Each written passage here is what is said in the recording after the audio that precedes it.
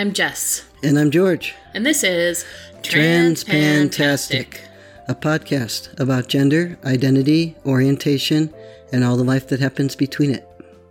So, I know we're talking about something because there's a microphone here. Yes, we are talking about the things that we forget when our lives are so busy. And that's right. I forgot. When we were first together, you were all on top of everything, and you would often take notice of the fact that I would forget or overlook things. It bothered you slightly that I was rather mess blind. That still bothers me. I know. Yeah. But I always felt a little bad about that, like there was some moral failing in me that I am causing other people distress by my forgetfulness and by my ease of overlooking certain discomforts or inconveniences or problems. And the illustration that we often come back to was when you put the bag of trash in the garage right in front of the stairs in the hopes that I would take it out. And I see a bag of trash in the garage and I don't recognize that it's a bag of trash. I just see, hey, there's a trash bag full of something, but somebody put it there, so they must want it there. Right. And I stepped over it. Instead of taking it to the trash, I stepped over it and went to the car. Yes, you did. I did. Mm-hmm. And I used to always think that there was like something wrong with me, that I couldn't focus on things and I couldn't remember things and that I wouldn't notice things. And I wondered if it was maybe some undiagnosed ADD. But then over the past year or three, you've been experiencing some similar experiences. I'm not walking over trash bags. You are not walking over trash bags. It's unlikely that will ever happen. Fair enough. Right. But the fact of me being so easily, intentionally ignorant of certain things, like the fact that our living room needs dusting. It does. Or forgetting what it is that we have on our schedule for today. Or forgetting that someone has an appointment coming up until my alarm dings and says, hey, you have to go there now. Okay. These are things that you used to be way on top of and think of way ahead of time and would continually cycle through your brain on the way up to managing the thing. If you say so, because there's a problem. I don't remember. And at the time, we came across some research, and I came across it first, and then you saw some related research as well after I had pointed out to you and you had been primed for it, that this is not an uncommon situation for children in trauma to grow up and be perpetually not focused. I don't remember. Again. Sorry.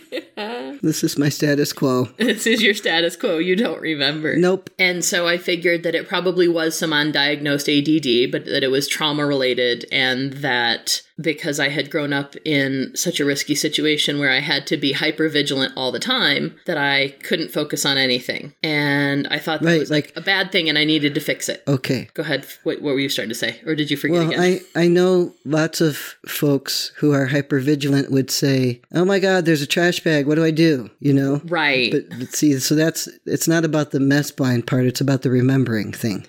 And so like, the fact that I'm always paying attention to all the other things and I ignore the things that I think are innocuous or benign. Well, now that I think about it, I would assume that you are paying attention to something. But what are the other things?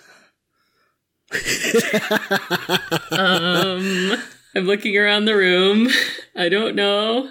And see, that's the thing that would stump me and be like, what the hell is going on with my brain and what the hell is wrong with me? And then about a year or two ago, when our kids' special needs started getting more special after number one got arrested, and then number two's other mom going out of town and number two coming and going and his special needs ramping up. Well, his special needs have always been as special as ever. Okay. But what did happen in that sequence is his mother moved away and then he went for a little while and then he came back. And so during the time since he came back, there was just him and his special needs. It was before I got sick and she just recently came into town. However, during that 3/4 of a year, it was me and you and his special needs. All the time. Yes. Which you have likened to a DV situation. I have many times when he's very volatile. It is just like that. You're on edge all the time. You know, even when he's not volatile and it's not a DV situation, it's just, I would think by now people would get tired of hearing this, because I know we've talked to the microphone about this enough times. It certainly seems like it, even if I don't remember. They're exhausting. They're constant. It's always here's how it goes in the morning, you know, because I do mornings now, because you have your math job, which takes up 29 out of 24 hours a day. Fair. So in the morning, you wake up number 3 child before you leave. I do. Because she's a toddler. Yeah, and she lays there on her bed looking at her phone, and I think supposedly checking the weather. Checking the weather. Quite thoroughly, as far as I can tell. And has some sense of a gauge of when she really actually has to start moving according to when her brother is moving along, or what her chances are of me taking her and leaving him here and coming back for him, which probably sounds really curious to people who have heard that this is not a child to be left alone. No, but he's not really alone. The teenager's here, and we take the dog with us, so that nobody's in danger as far as we know. But anyhow, the thing is, I was going to say something. Yeah. The mornings, dealing with him in the mornings. Oh, yeah. So then I wake him up, and I try different things, like putting on the hallway light because he doesn't want his light on. The light hurts his eyes and blah, blah, blah. And he has to get up, throw his pull-up away, go in the shower and rinse off, get dressed, and come downstairs and eat the breakfast I have made, which is typically a smoothie, because if I don't, he doesn't eat. I know. There's no time. At that point, it's not a battle worth choosing. It's not a battle worth choosing at all. No. It just make the breakfast and he eats it, rather than scurrying around with trying to do everything you're trying to do and getting him out of the frickin' house. Even as it is, I cannot get these kids out since winter break ended and they started back to school. I am late every single day, no matter what I'm doing. Right. Including making his breakfast and making his lunch. Okay, so getting him to do that sequence of things is fairly near to impossible without, he needs like his own personal attendant to follow him around and say, now get out of the bed and walk, not roll, crawl, and flip across the floor. Right.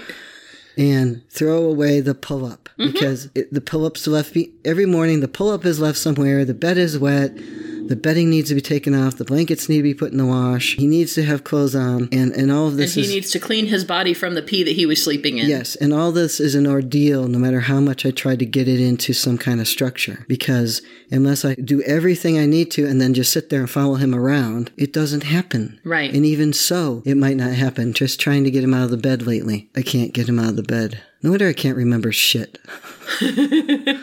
But that's the thing. Like, lately, and for the past 2.5-ish years, like even before this nonsense with him trying to move away and come back, I would say, you know, for example, I carry things until I don't. Where did I put it? Wherever I quit carrying it at. That's just a thing that some people have. That's not like a deficit of character. No, but if it makes other people's lives harder, then I need to work on improving that. But then you started doing it about a year ago. Where did you put the thing? And then I asked you, okay, as we were getting ready to put Christmas lights up in late October, early November, we're like looking at what all there is and how to get it all set up and getting ready to build the platform to put the TARDIS on the roof. And I say, okay, I noticed that there was a new cord up there back in January of last year that wasn't there before, but I never mentioned it because it didn't seem worth mentioning. But now that I need to use those cords, why is there another cord on our garage? And you said, I don't know. And I said, I didn't do it. And you said, I know I did it, but I don't remember why. And this has increased since I was sick. I remember less than ever. And in part, I think a good amount of it happened when I was sick. It's entirely possible that your fever lost you some brain cells. My toxic condition lost a lot of things I didn't actually need to remember after all. Fair enough. Apparently. But you used to focus on having these memories, like being able to do the thing, and it was like part of your functioning that you could remember what the thing was, and then you could do the thing. Now we're all screwed, huh? I'm not saying that you are less functional now. I'm saying that you are differently functional than you used to be, and that I thought I was less functional because I was in such way differently functional. Right. But now I'm realizing that we're just different, and now you're more like me. Yeah. If I start putting the keys everywhere in the house, then I'll be worried. But I could probably still tell you right now where the ketchup is in the fridge. I'm sure you could. I am absolutely certain you could, in fact. But this is why you got me the little tile thing for my keys so that it would ring if I went looking for them. Because it would happen about once every other month. I would end up late to work because we're all scouring the house for my keys. Yes. Most of the time you just look for them for a few minutes and then... then I find them and go. Yes. But every once in a while there was this complete ordeal over finding the keys. And I love when I hear the little key music in the morning and I think, oh good, I don't have to look for my wife's keys. You made a good Christmas present choice. I did. I like it. Yay.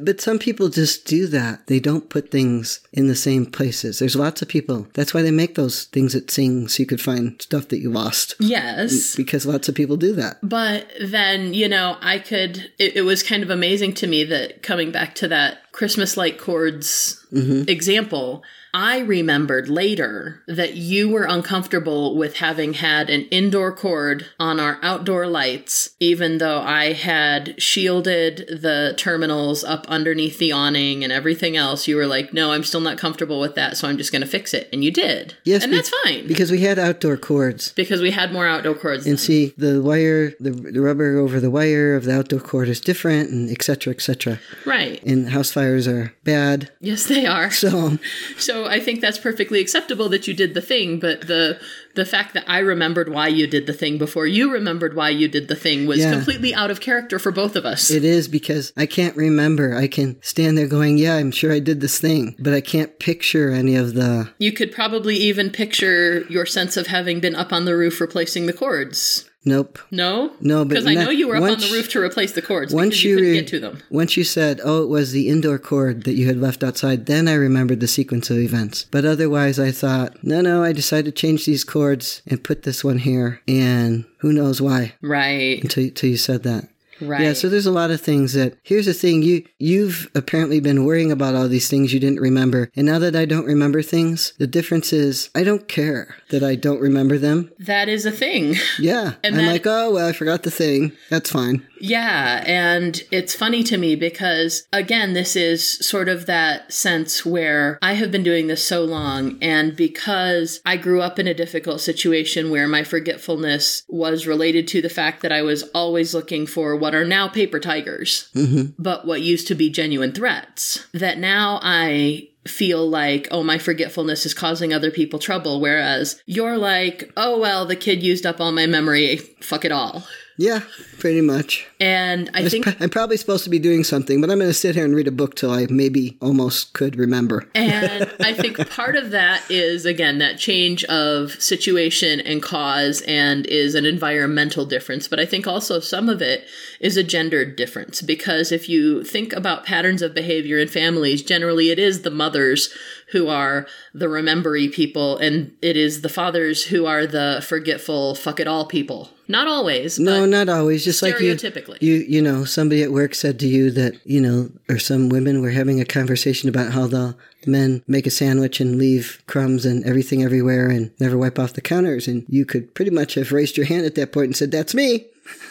I'm the husband there. Yes. Yep, that's me. I do. Yeah. I left sugar on the counter this morning because I was going to come back and clean it up when I made my breakfast. Right. When I left the sugar from the coffee. I couldn't have done it. And here's why. Not less than 3 feet away had we just had an ant infestation a couple days ago. So there's no way I could have left the sugar there. Yes. Because I would have thought, I'll have to clean up ants and that will be worse. So let me clean up the sugar. And see, I knew I was going to come back to it within a matter of minutes. Well, see, a matter of minutes. See, that is the other thing, is that my temporal awareness is slightly different from yours also, although yours has started to stretch out like mine has as well. Again, that maybe I'll get to it later and maybe I won't.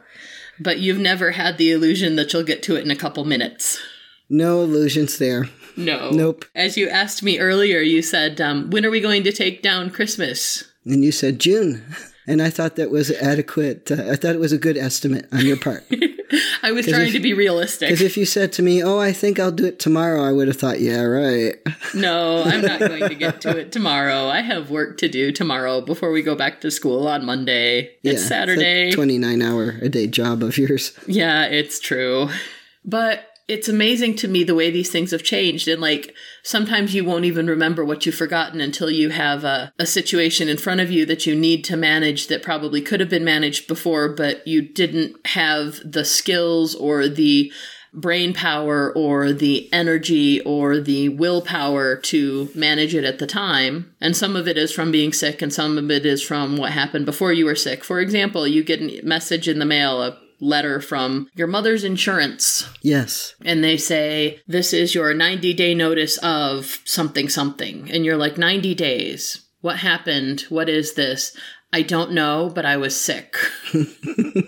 Something I was supposed to take care of. Something I was supposed to manage, but I didn't. And it didn't get managed because you can't manage those things when you're in the hospital. Yeah, and I didn't remember it after that. No, you weren't going to remember it after that. See, you can't remember what you forgot if you don't remember it.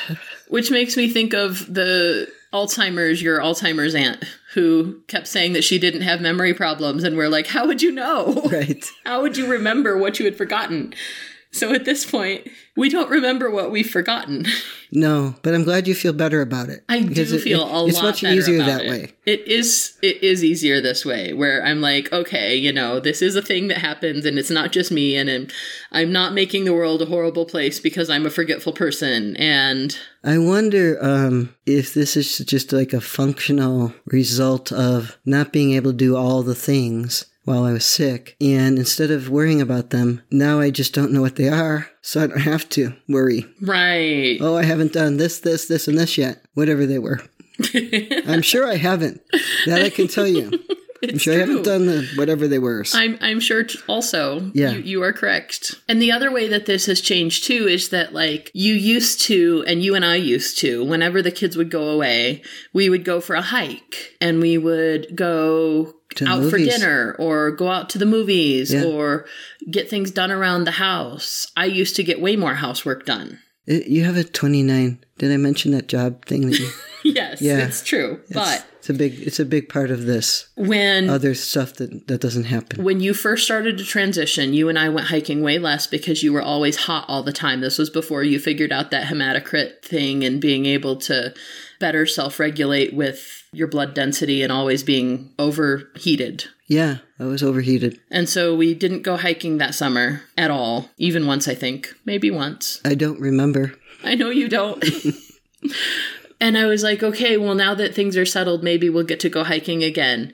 But no, now we just sit here and read a book and play a video game and... This is the other... Do not do the things. The other thing that happened while I was sick is I had to give up all the hopes and dreams of things I might do. So I did, because I just wasn't possible. And I've gotten a little used to the less busy stream of activity, Yeah. And then the idea that I should have been resting and might have known I was getting sick because I was so tired. Now if I feel tired, I just think I better rest. It's true. And this is really a contrast from when I first met you and you had hyperthyroid and didn't realize it. Yeah. And you were always on the go, always doing a thing. And I was like, hey, that's awesome. Yeah, I miss that. I don't miss the problem that resulted. I don't miss being hyperthyroid, but I do miss the energy.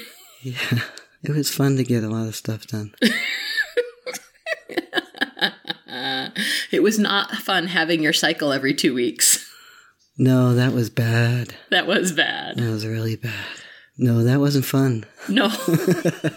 Well, thankfully, that's not going to be a problem again. No, it won't be. But... Although I've heard recently, too, speaking of trans men not having cycles, or at least hopefully not having them, is the idea that they can laser out your uterus, and this is much less intrusive than... A hysterectomy. Yeah.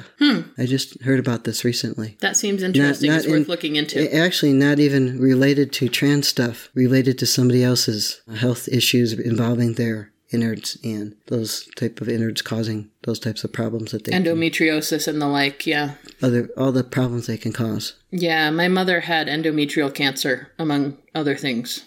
So, well, yeah. even our oldest child, who had a partial hysterectomy from the endometriosis problem, didn't have this easy procedure that they have. No, because it's a new thing, apparently. I haven't heard of it. And it's interesting because another thing that I noticed when I was first looking into the research as to like why I couldn't focus and why I was always, like, my brain was always 10 places at once, was that, like, there is a set amount of willpower that each person has, and you can grow it by exercising it, and you can, but there is a point where it works like a muscle, and it can be worked to the point of exhaustion. You can exhaust your available willpower. You can grow your available willpower by exercising it, also like a muscle, and it will atrophy if you do not use it, also like a muscle. But at this point, both you and I have reached the point where we are really exhausting our available willpower on managing these kids and this job. This is a thing that you've noticed, that you're like, I'm all out of willpower. I know that I could be doing laundry. I know that I could be repairing the lattice in the backyard. Hey, I did the laundry. You did the laundry. That's awesome. Well, I still had willpower. Yay. Yesterday. But again, it's that fact that number 2 child is perpetually demanding, and that you are using all your willpower to meet his needs. To survive his needs. And to survive our needs of not having wet pull-ups all over the house. And this kid is 10. When we're talking about wet pull-ups, we're not talking about a toddler. We're talking about a 10-year-old bladder. Yes. And we're talking about not actually pull-ups, but depends. Yeah, they're men small. Men small depends because for a 10-year-old boy. It won't hold enough pee. Exactly. Even so, it doesn't hold enough pee. Correct. He wakes up in pee most mornings. It has a lot to do with that he won't get up. Which we talked about a week or so ago when he was saying... Did we? I believe you. When we mentioned that at the dinner table that he had said he didn't feel like getting up. Remember this discussion? And I said... I'm shaking my head. No, I don't. He says, but when I wake up in the morning, or when I wake up in the middle of the night, I'm really tired and it's hard. And he's like indignant about getting up. Getting up to pee in the toilet. Yeah, he was quite indignant about it. Now you remember. Yeah. So yeah, these are just perpetual demands on your willpower. And so then when it comes time to say, I could be getting up and going to the gym now, and the class I like is in 20 minutes, so I should be getting my here's my book. Here's the problem with that too is I'm all worn out on the shoulds. Mm-hmm. So unless I really just want to do something, it's very hard because, like you said, the willpower gets worn out, and I just don't want any shoulds. And so if I can avoid some of them, I opt for it. Yes. Yeah. And I didn't do that before, but then this whole illness thing wore me down. And it did. And now I opt for it all the time. I feel bad that happens to you. I recognize that in myself when number 1 got arrested, and I had been doing so good about using my willpower on food, which is a big struggle for me. And I am a thick person, a muscular person. I do go to the gym regularly because I genuinely enjoy it. I enjoy it too. But just not always enough to get there. Fair. Yeah. That very next morning, after I had picked him up from the juvenile detention center, after I had driven there and picked him up and brought him back home, that very next morning on my drive to work, it took every ounce of willpower I had not to drive into every single fast food joint that was offering breakfast on my way, and I gave in to one of them. Yeah, there's eventually going to be one that's like, oh, well, that one will work. Yes. I just remembered this. Hey, I'm remembering something. Yay! When you were driving home with him from the place, was that you who pulled over and said, look, here's how this works. You can follow the rules or you can get out. Was that you? Yes. Okay. Yeah. Because I work with people who have to do these things too. Oh, I know. Yeah. Yeah, you did. You picked him up, pulled over, and said, if you're coming home with me, then you're coming home to follow my rules. Yeah. If you are going to stay at my house, then you are going to follow my rules. If you want to live somewhere else, you can petition the court to live somewhere else. But if you're going to live in my house, then you're going to follow my rules. Do you agree to do that? If not, get out of the car now and walk home. Yep. And he agreed. He did agree. Because the idea of walking home from probably he didn't know where he was. Correct. Sounded bad. It did sound bad. It should. Good. Right. You know? Rotten kids. You know? That's okay. That one will be moving out of our house in a couple months. I know. Hallelujah. But even when he's here, when it's just him and his sister, when it's 1 and 3, it's expectations, but it's not demands. There are things to do, but they are not so perpetually demanding and so utterly draining that we run out of willpower and run out of energy to do anything besides basic survival needs. No, they become a little more focused than that. There are certain things that getting either of them to do is often more energy than it's worth, and I've given up on a couple of those things. Like with getting him to do the things he's supposed to, and now we have to come up with this whole other idea, which I need to talk to you about, because I will be coming home even later, more days, and I need to figure out how to get hot water when I get home, and so that's one of the things I gave up on, and had you deal with the teenager on of, he's using up all the hot water, and I get home late, and there's no hot water. There's certain things that I can't deal with him anymore, because it's too close to him leaving, and I don't think it's good for him, but I just then have to say to you, hey, you do the over-talking thing until he gives in, will you? Because I can't. Because I'll get aggravated if I have to start talking, whereas you can just keep talking until he gives in. And it's my teacher training, yeah. It works really good for him, too. It does for him. Because he just sits there and goes, okay, how do I give in so she stops? Whereas number 2 will just get more and more angry if I do that. Oh, he hates when people start, especially if you start talking. And granted, you often start talking when he needs to just calm down, and you're still talking, because it makes sense. Because with 99% of children, you want immediate consequences. You want immediate natural consequences or immediate repercussions to any negative choice, so that they link it more closely in their reflexes and in their lizard brain. They have a very close connection of this specific poor choice with this specific negative outcome. Yeah. He's not that 99.9%. No, he's not. So when you keep talking, he loses his mind and then breaks things and squishes tomatoes all over. And yeah, he can't handle it. He needs like a little quiet and then some bonding. Mm-hmm. It's because he's emotionally so young. Yeah. Which is what you do with a 3 or 4-year-old. You cannot talk sense into them. You have to say, no, and make them stop and then bond with them so they want to do the thing that you want them to do. Everybody's different, you know. We have a blended household, and people are different in the world, and there's plenty of people who are like any one of the configurations in our household or outside of it. Right. Where they need to calm down before the talking resumes, or they would rather grunt than talk. Mm-hmm. Or they need a lot of talking in order to And some of these differences are environmental, and some of them are organic as well, because we have an extra blended family where some of our children share some of our genetics, and some of them have completely unknown genetics. Yes. So we're a pretty good example of different ways things can operate. I won't say work. Operate. I'm satisfied with that choice. So have we made enough talking for a podcast now, or is there anything else you wanted to? I'm sure we have, even if we didn't finish what we were saying. Were we supposed to say something else? I don't know. Okay, well, then that's it. Okay.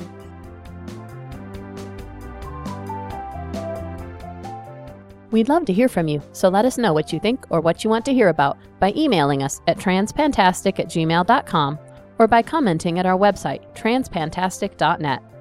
Don't forget to subscribe in Stitcher, iTunes, or your favorite podcatcher, and leave us reviews and star ratings. Disclaimer time. We are neither your doctor nor your mental health professional. We are here to discuss our own lives, so we take no responsibility for your decisions based on our discussions.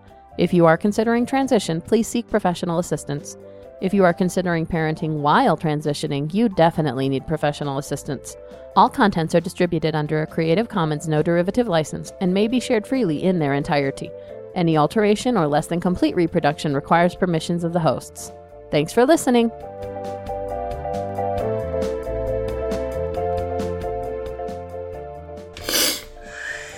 I need to blow my nose, I'm sorry. Okay, well, you'll have to find tissue. I will. It's because those other objects don't look like the right thing to blow your nose on. You are correct. These kids and this job. This job. I make the words in my mouth, sometimes with my brain. Yeah, maybe. Sometimes with my brain. Maybe. Sometimes I make all of them. Yes.